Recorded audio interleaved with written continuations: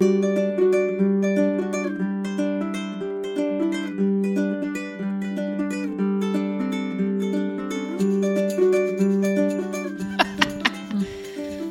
only Dexter could join the podcast. Oh, sweet People want to know how he is. Sweet bud. and they can't see him, but he's doing great. You're doing so good, Dex. Has many things to chew on and lots of wires to traverse Oh, thank you. as we podcast in our living room. Just quiet aside from the dog.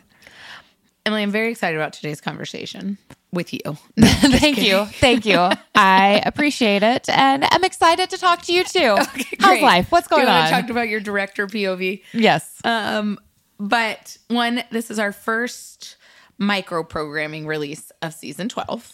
Yes, which this is our second year doing microprogramming, and I think it went quite well. I think it does. And I think we learned a little bit from last year with microprogramming. I actually think, given all the twists and turns of this year's festival, this one was always set up as a conversation with Jack Bender about directing.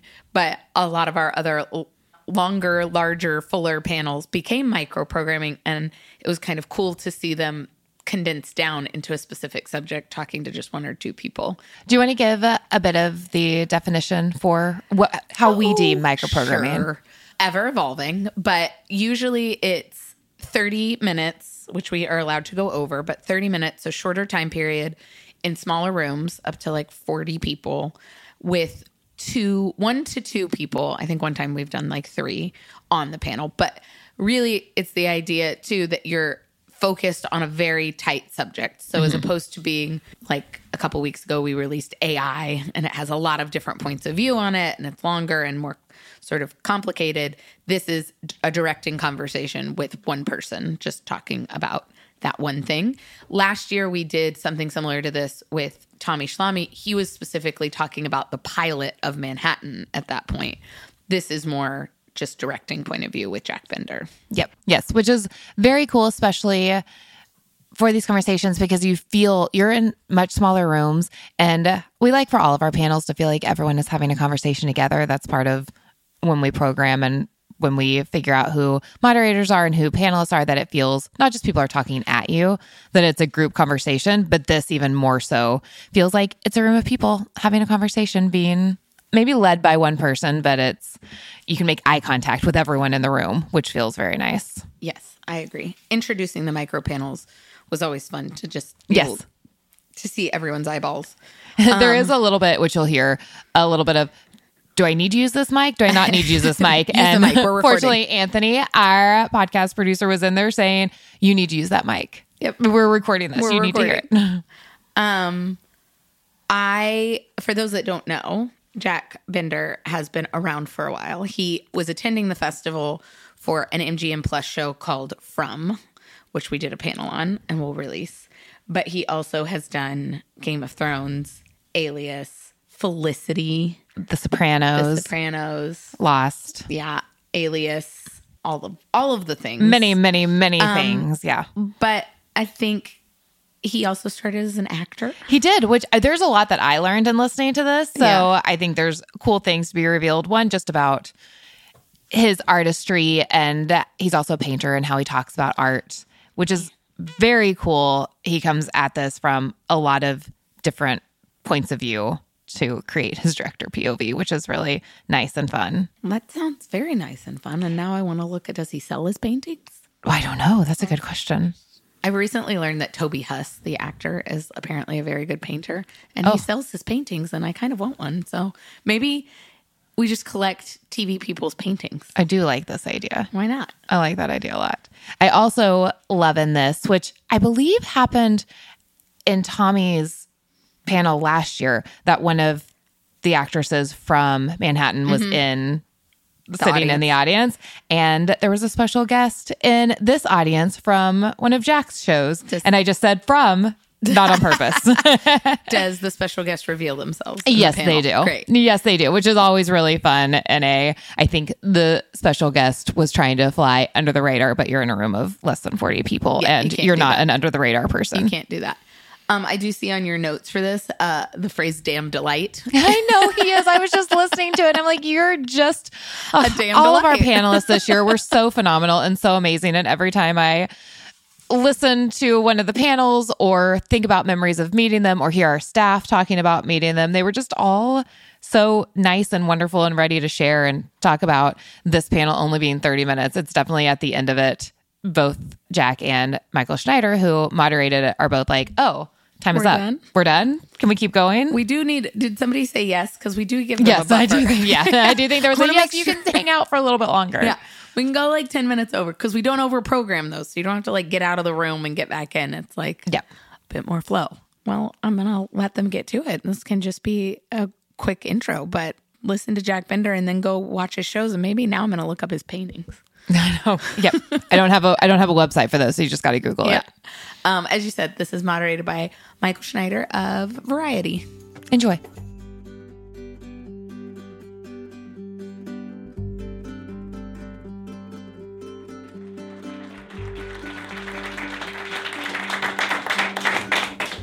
Hello again.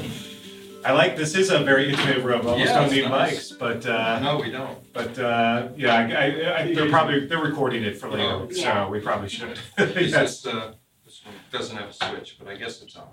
It's on. Yeah, we are recording. Excellent. You are recording. Yes. Okay, Yeah. great. Thank you. I know. Thank you. I just gave them a heart attack by saying it's all good. Yeah, don't We have- throw them in the water or we anything. have the mics. Well, Jack, we'll talk obviously about your amazing directing career, but I do want to begin with your acting career. Take me back to, you mentioned you're on the 4th episode of All in the Family. I think it was the 4th. It was season 1. It was season Don't forget 1. don't forget your mic, Jack. Oh my God.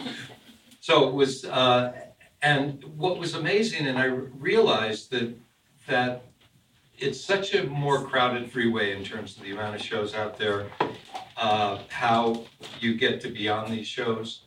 And I remember walking into the head of CBS casting, called my agent and said, we got a role of the hippie who comes to and drives Archie crazy. He's Rob and Sally's friend. He's the guest star and blah, blah, and I think Jack would be great. So I go into CBS, park my car, walk in, and you're going to Norman Lear's office. I walk in, Norman Lear's sitting behind his desk in this little office. And he says, yeah, I did this pilot. It's our 3rd time. The point is, there was no casting tapes. There was no 5 casting directors and 5 exec producers who need to see you before, I would have seen Norman Lear or he would have seen my tape. And I walked in and read the scene with him, and he went, yeah, no, it'll be great. You're good. Okay, fine. and I did that, and okay, but here's a very funny story. You want me to do this one? We like funny stories. Well, I set it up as being funny, but Don't take backs. I don't know. Okay, so Danny Thomas. Okay, probably very few of you here remember a show called Make Room for Daddy, which was his original. Then Make Room for Granddaddy. Okay, so it's the 70s, and I'm like 18 or whatever I am, and my best friend John Ritter and I are going out for all these roles. May he rest in peace. And so Richard Crenna, the wonderful actor who's producing, he had a low year, I guess, and he's producing Make Room for Granddaddy. So I go and meet with Richard, and he says, yeah, no, you're great, your hair and blah, blah, blah, you'll be great, we'll rat out your hair, whatever, so this will be great. You're Angela's date, and Danny isn't sure about you because you kind of look like a hippie. I said, okay, great. So he gives me the script, I look at it, he said, okay, let's go read. So we walk in, Danny Thomas is there, and he goes, hi, with your hair, but no, I guess we can rat it out and make it bigger. And I go, sure, absolutely, no problem, Mr. Thomas. And he says, okay, let's read. So he says, I start at the piano, and then the doorbell rings, and I go to the door, and I open the door, and I look at you, and you're standing there, and my line is, hello, Mr. Thomas, I'm here to pick up Angela. And he goes, okay, and I'm looking at you, and you say, hello, Mr. Thomas, I'm here to pick up Angela. Oh, well, we'll fix that, we'll change that. But it's fun, and I don't say my first line. And then Richard Crenna's looking out the window at this point, because I guess he's used to this. The next thing I know, the next line, I'm supposed to say, he says to me, you'll have her home by 12. Point being, we get to the end of the scene, and I realize I should just shut up. And I'm listening to Danny say, read my lines and say, yeah, okay, well, that's fine, but maybe we'll change that. That's okay. And he's reading the lines, and he gets to the end, and I walk out the door, and my last line is, Mr. Thomas, I promise I'll have her home by 10:30. And I don't say that line, and he says, and then you say, Mr. Thomas, I'll have her home by 10. Well, maybe we'll make that 11 or something, I don't know. And then he goes like this, okay, and you walk out the door, and he goes like this with his half glasses. Yeah, great, perfect. And I realize it was exactly like he heard it, because I didn't say a word. So those were some of the more bizarre stories, but nevertheless, yeah, I did a lot of guest stars on TV. There were campus radicals in those days. I was going to say, it sounds like a lot of hippie roles. So as the hippie roles dried up, you had to find a new... That's it, exactly. And campus radicals. Yeah. I imagine, though, sort of your acting background informed a lot in your directing, that you do have the ability to sort of understand actors, where they're coming from, and does that sort of, did that sort of make it an easy transition into directing? Well, yeah, and I directed in the theater before I started doing I was supplementing my income doing both, actually, when I was an actor playing hippies. But yeah, I definitely have an understanding of what actors go through when you're working with brilliant people like Harold Perrineau back there. Always up sneaking in the back there. Try not to be seen at the back. The hat blends in with the paint on the wall. He wants to make sure I don't tell him what it's really like to work. But I've been fortunate enough to work with him many times, and he's one of my good friends, which is a real gift. And we'll get into From soon. But I will say that when you're working with brilliant actors, I've learned over the years the less you say sometimes, the better it is. And I was at the Sundance Institute the first year, believe it or not, and the late great Sidney Pollack said, I can't tell you the amount of time when they were looking at the little film I had done, and he and Robert Redford, it was quite a crowd. And he said, I can't tell you the amount of times I've screwed up a scene when I suddenly felt I had to direct. And then I'm talking to the actors, and suddenly we're into conversations, and the clock is ticking, and it's getting to be complicated in a geometric pattern, because what the hell were we talking about 10 minutes ago? And I really have learned over the years to, when you've cast it right and you work with great people, you say what you need to say when you need to say it, and when you don't, you just say thank you. Great. And people like Harold, and yet there are times where saying something will help, And so it's a fine line, but it definitely, I think it's a gift. Certainly for me, it's something important that I know how to do. I've been there, I've done that, and so yes, the answer is absolutely, it has informed what I do. Yeah, and it seems like it's an easy transition for some folks. And was there a moment when you realized this was more the path that you were destined for? Well, I was always somebody who was very visual. I was a painter when I was a kid, and I still am. And I guess as a person, sitting back and watching the picture is much more who I am than being in it. And when I was an actor, I was always a little self-conscious. I was kind of looking at the camera and imagining what I looked like, which wasn't always the picture I wanted to look like.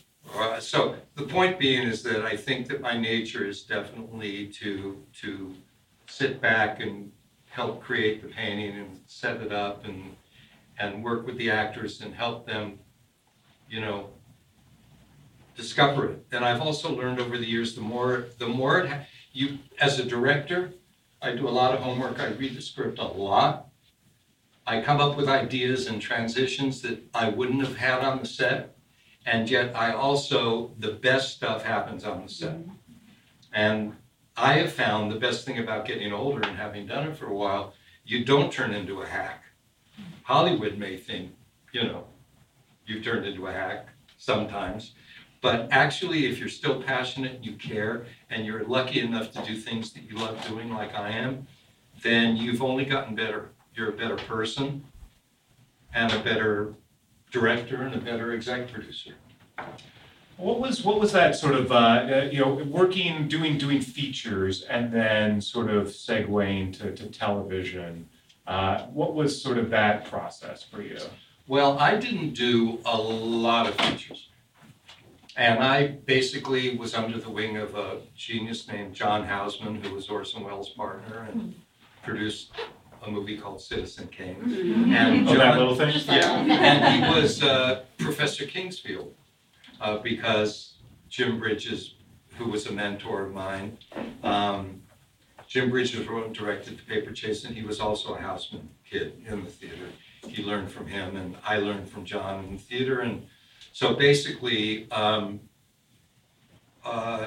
was I got under John Houseman somehow. Going into, you're starting in features, but then kind of quickly moving to television. Correctly. So pretty much I started off from the theater and I got into television and then did a few little movies along the way, but for the most part my career has been in television, and as television has changed, it's only gotten better.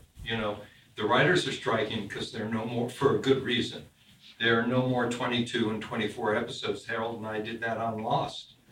But I don't think either one of us would say the 10 episode arc is not better, right? Yeah, I agree. Yeah, because it's, in terms of money and a way of life, you get on some of those shows that are more cookie cutter and last 22, 24 episodes, like a lot of network shows, and some can be very good, but it's absolutely, the 10 episode, 8 episode thing has changed so much, which is why so many people from films are now doing that, because you still get the unique episodic storytelling where you can really take character time to build characters, write characters, direct and act. And at the same time, so my segue was more from the theater to television, and then occasionally popping out, but usually television. Well, when you started in television back in the day, directors were still mostly, sort of one-off, the directors for hire. They weren't really a part of the show. They came in, they did their episode, they were gone. Yes. And so you've watched that change, and you've been kind of at the forefront of becoming that executive producer / director, and being much more a part of it. Yes. But, how would you sort of describe that evolution, what it was like in the beginning and how that evolved? Well, it's funny because it was never my nature, and on the first television show I directed, which was the series The Paper Chase, when I would direct the episodes, the editors would put with Scotch tape their name and director Jack Bender underneath it, which I didn't realize. I was kind of complimented. I was young and naive. I didn't realize they thought I was a pain in the ass. And why was this episodic director coming in the damn editing room when all the editors had to do was show it to the producers? The directors would go on to the next episode and would never see the cuts. I would, go in and do every cut with them, and some hated me and some tolerated me. But my nature was to stay and be involved. I was never one of those walk away guys. And so graduating and having the opportunity to become an exec producer, which I did and was, and Hawaii was a unique experience because we were over there making the show. And the showrunner exec producers, aside from me, I was the director exec producer and running it there. They were in LA, and probably most of you have read about some of the discomfort of that situation, which I was oblivious to. I really was, because we were on this island making the show. And we had our issues and we get into arguments like everybody, but basically it was very, being an exec producer, and I will get into from because it's a very unique situation. And Lost was the first time. I remember going to this event at some, maybe it was, I forget where it was. It might have been a UCLA television and film or something, and we all went there season 1 or something, and we got out of the car, parked the car, and there were all these fans standing around, and I was walking in with my wife, and they were yelling my name, and I was going, why are they yelling my name? And it was like, yo, Jack, come sign this, come sign this. And I went, did they know I'm the director, exec producer? And it was really the first time as a director in television. You know, sometimes with TV movies, it was good they didn't mention your name. They weren't always the most complimentary. But there were times where it wouldn't have hurt if they mentioned my name. But Lost was like one of the first times, and then the studios start calling, and they go with they want you to do a feature because suddenly it's cinematic. And so that was the first. Yeah. And I've kind of been very fortunate to only get into situations since then that afford me the possibility of creatively being very involved, as I am with From. Yeah, and so talk a little bit about that and sort of being in the room and being able to sort of set a tone and being a part of that process. Well, it's a unique situation. Jeff Pinkner, who's our official showrunner, John Griffin, who created the show. And when I got invited to do the show, I read it and talked with the guys about various things I thought that possibly could change, etc. And we all really were excited by each other's ideas. I was excited by the script. And then sort of it continued from there. Once we started making the show, it was always, and John Griffin, this was the first show he ever created. And he'd been at it a long time. And Jeff and I took him under our wing, not as a writer, because he was a pretty damn good writer, still is, but as somebody making a show. And we just started, the three of us, jamming about really essential things in the show that find their way in. One little example is played by Harold. They had written a music box into season 2. And okay, and then I thought of myself, but not what kind of music box. And so our prop master in Halifax, who's brilliant and a little just twisted enough, says, okay, well, and I said, well, my sister had this little ballerina, it's kind of classic. Let's do a little sort of sweet little ballerina tune and have a ballerina, but let's have her have only one leg. Break a leg on the ballerina just because it's From, and it should be a little twisted, however it got broken. So they loved that idea. We do the scene. We're shooting it. Our DP is brilliant. We're shooting a lot of stuff to tell the story of Boyd discovering this music box and this ballerina. I'm so thrilled with what we get and Harold's performance that I told Jeff and John, wait till you see this stuff. The ballerina can't be gone. Because at that point, it was kind of a one-off where this weird thing happened. And I said, he's got to deal with the ballerina. There's something there, I know it. And next thing we know, they get excited by that. They write it. They could have said to me, no, we've got this ABC coming and that'll just get in the way. But they embraced the idea and they wrote the shit out of what his next confrontations were going to be. So that's just an example. Not that the idea was initially mine, that's not the point, because they come up with a lot of stuff that I will take and we will take somewhere else or not, or just do what's written because what's written is right and great. But there's a real collaborative spirit which carries through. Before we lock the shows, we all look at them. I may cut them and then we recut them and work and work and work. And so it's a very collaborative threesome, as is our set. Yeah, and I was going to say, because you have worked with a lot of these folks in the past, there is that history with Harold as well. Yeah. So is there sort of a shorthand? Is there a trust that comes with that? And how does that sort of lend itself to your process as a director? Yeah, well, Jeff Pinkner and I go back to Alias and Been Lost, right?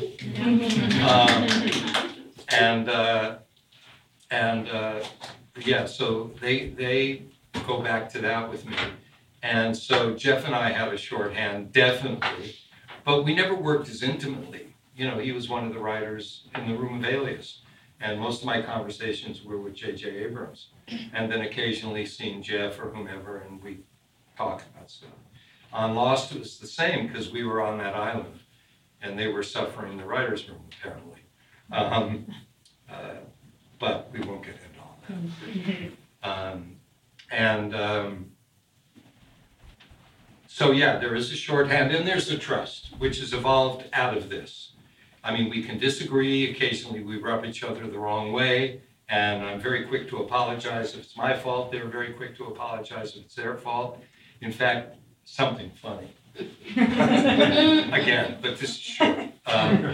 We're shooting the first season, and it was early on, we were doing the Matthews family in that RV before it crashes, right?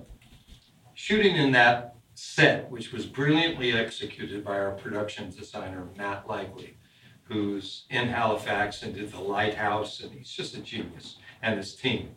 So they do this great set, which is claustrophobic and a pain in the ass to get in and out of, especially with our young actor who's supposed to have a pole through his leg. And we're shooting quite a few days there for that story. And John, he was an actor. John Griffin, he was a theater guy. So he's really understanding of the process. And he rarely will be on the set when he's not writing going, gee, what if we try this? But when he does, it's usually a great idea, which I'm thrilled to do. If anybody has a good idea, I'm thrilled. So it was one of those days getting on and off the set. I think I bumped my head like half the crew did on the little ceiling. Whatever it was, I'm getting off the set, and I just done another take, and John says, listen, you know, I was thinking it, and I said, you know, John, I don't have time right now. I just got to get away. I've been on that for a while. And he went, okay. And I said, and I'm not used to having the writer on the set. And I walk away pissy. And John stops, offended. He goes, am I just the writer on the set? I kind of created this show.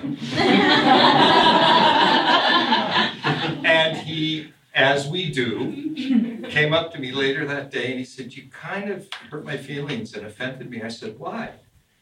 And he told me, I said, oh my God, you're right. I said, so the joke was, is the writer on the set again? That became a joke. But he called me on it, rightly. And he wasn't sure because it was his first time being on the set of anything he'd written, let alone created. So he didn't quite know, but kind of had a feeling I shouldn't call him just the writer on the set. So, and our relationship has only gotten better. But yeah. To be fair, you had to wrap before sunset because we know what happens. Very witty. And that is my segue now to open it up for questions. Right here. You directed a teeny tiny episode of Alias known as Phase 1. Is that the two-parter with Quentin Tarantino? No, that was The Box. Also The Box! fantastic. And Ricky Gervais was in Honestly, talk about it. Okay. Any episode of Alias, but particularly Phase 1 is the one that ended with Sydney and Bond kissing, and you were circling the cameras around them, and then Francie is the one. Where you revealed it. She's watched. Yes, yeah. exactly. By the way, that circling the camera thing, you can't do anymore. I mean, it's just you can't. It's too corny.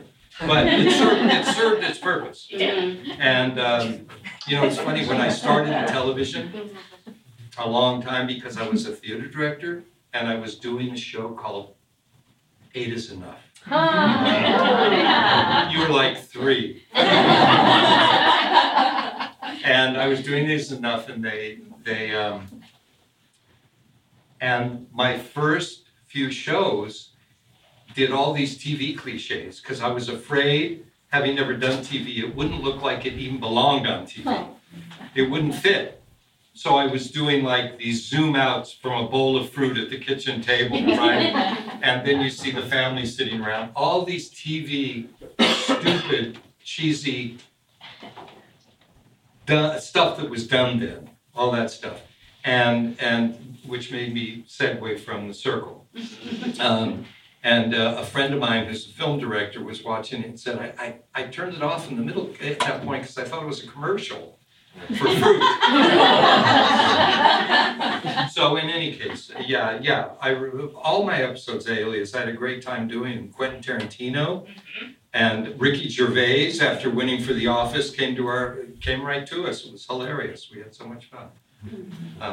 Maybe it's time to bring back some of those TV cliches, though. Everything comes full circle. Yeah. Very interesting. Good idea. Right here.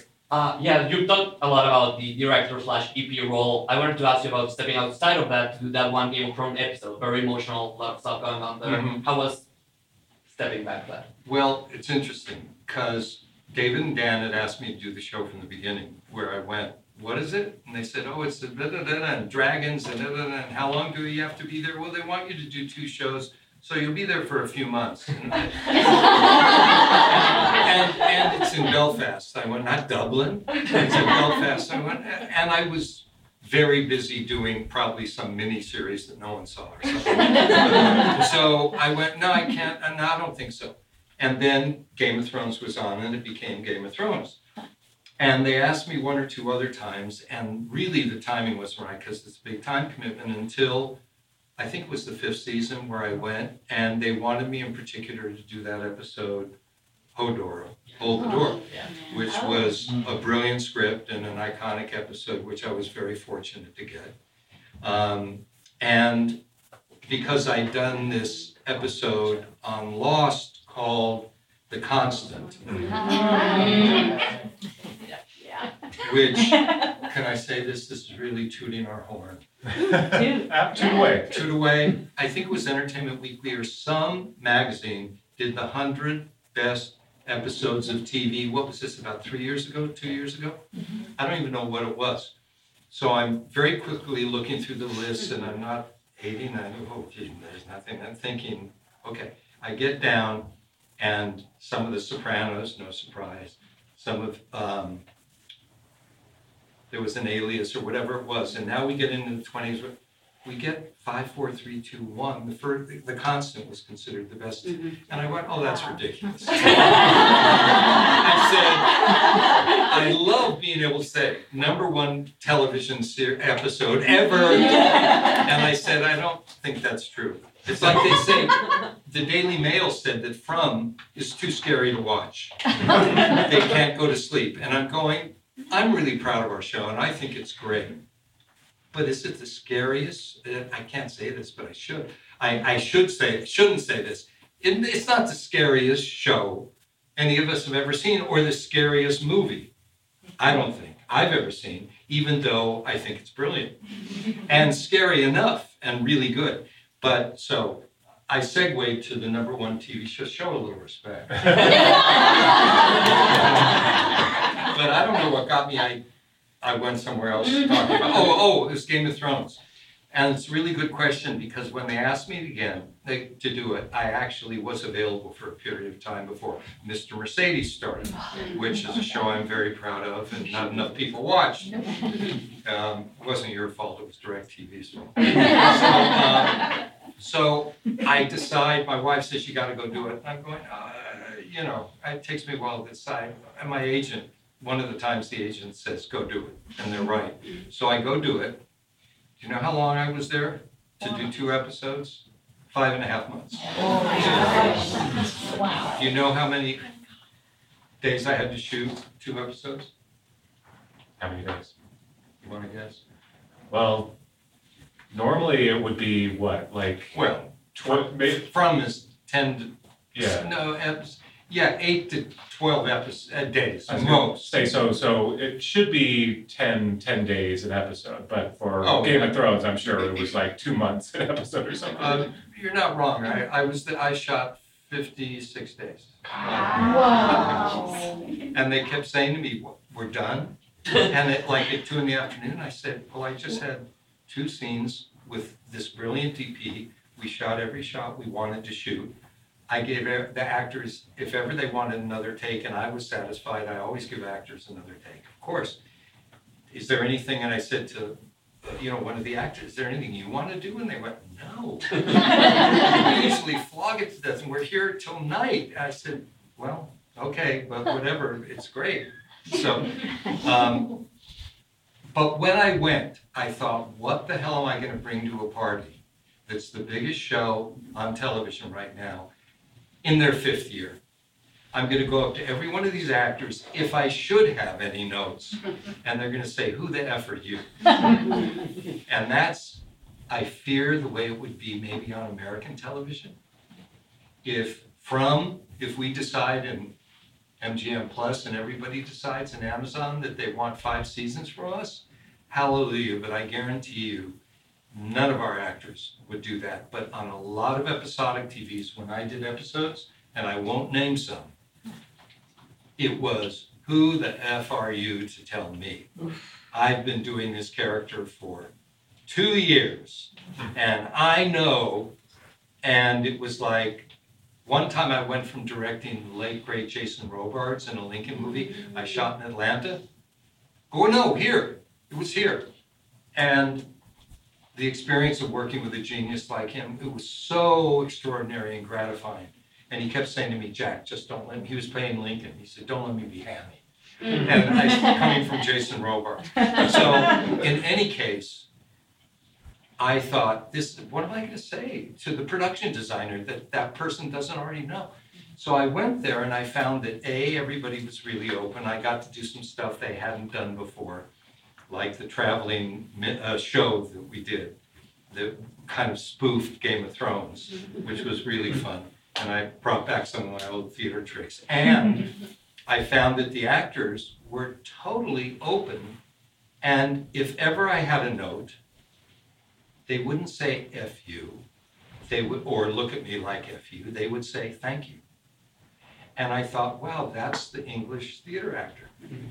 And that's also the fact that ensemble, even though there were stars of that show, they never worked every day because they were in this place and they were in this place. So nobody felt like I'm the star and I'm on the set. And it was a very gratifying experience. I'm so glad I did it, and they were great. Yeah, but I did worry, how can I do this? What am I going to say? We have time for one more question, so. Really? Yeah, I know, we're already running out of time, so. Shut up. We've got Hi, can you talk a little bit about your work as a painter and how much time you get to spend painting and what's interesting you right now? Are you a painter? Kind of, sort of. Yeah, so am I. I've been painting since I was a kid, and it's very much a part of what I do when I'm not directing. And sometimes when I'm in between episodes, I'll throw paint around in Halifax. It's one of those wonderful things. I find that when being a storyteller, I feel my paintings are also stories. And like when I was a little kid, I would make up rides that I would take neighborhood kids on and stuff. And so taking an audience on some kind of ride or a viewer has always been something I love doing. And I feel that when I'm watching actors act and watching a scene happen, I go to that place that's that place. When I'm painting and I watch a drop of paint or I do this or I do that, I go to that same place, which I guess it's somewhat meditative without sounding pretentious, and I meditate too, but it's not that. It's just you go to this other place where the radio, that you change the dial to, I believe, either a higher frequency or a deeper frequency. And I'm working on a bunch of stuff. Eileen, I will mention that I have a new art storybook. I did one called The Elephant in the Room that was out about 4 years ago. I have a new one coming out this September called I Am Sorry. And it'll be here, it'll be in bookstores and some museums. In fact, my first book, when the Museum of Modern Art picked it up, and I saw the list of who was buying it, and it said MoMA, and at first I thought this has to be a pizza company, MoMA. Why would, in New York, the Museum of Modern Art buy my book? And they did, and they buy a lot of books that aren't known artists. And I think it was like winning the Academy Award. So painting is very important to me. It's very much part of what I do. I wish you well with your painting. I'm and more of a collage artist, but yeah, okay, collage, whatever it is, and whatever the art is, I think that you can, you can sew, you can do anything that takes us away from all of this all the time. I think is a great thing and a blessing, and so I love doing it. All right, well, everyone watch From on MGM. Oh, yeah. I'm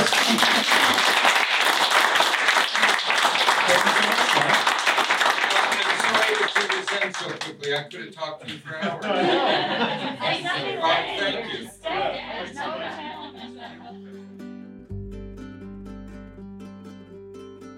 You have been listening to the TV Campfire podcast, hosted by ATX TV co-founders Emily Gibson and Caitlin McFarland, and produced by Jennifer Morgan. This conversation was recorded live at ATX TV Festival Season 12 in Austin, Texas, between June 1st and 4th, 2023.